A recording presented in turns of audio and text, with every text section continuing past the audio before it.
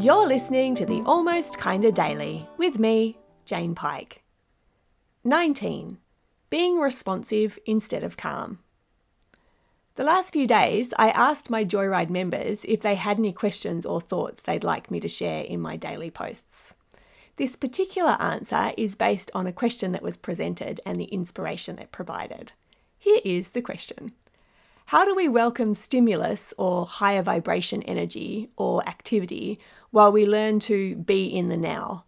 So many common teachings have been to seek calmness, but then we don't get comfortable with distractions, activity around us, even the energy of the wind. Along with that, how do we do what it takes to be present with what's present without looking or acting like we just checked out?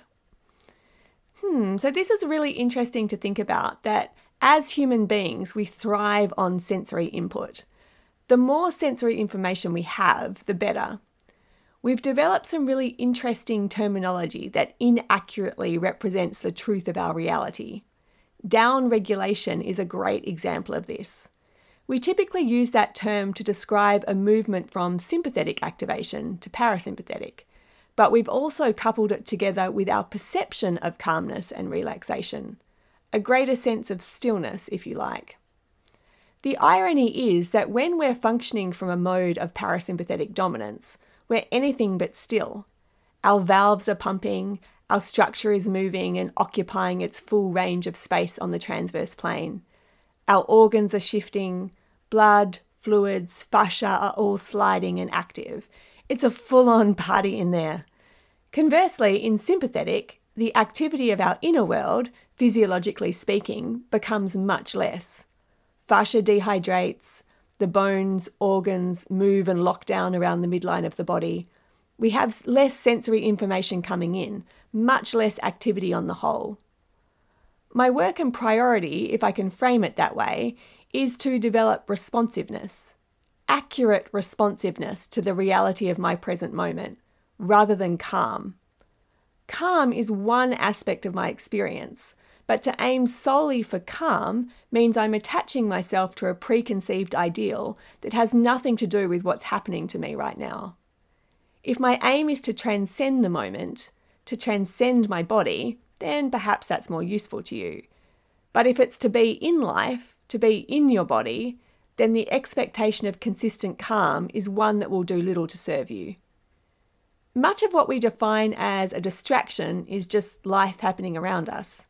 The distraction then becomes anything that exists outside of what I've decided I want to do in this moment. If I'm truly with the moment, distraction doesn't really exist. It's just part of what the moment is showing me, and then I can choose how I want to respond to that. Being with the moment is a surrender to full aliveness.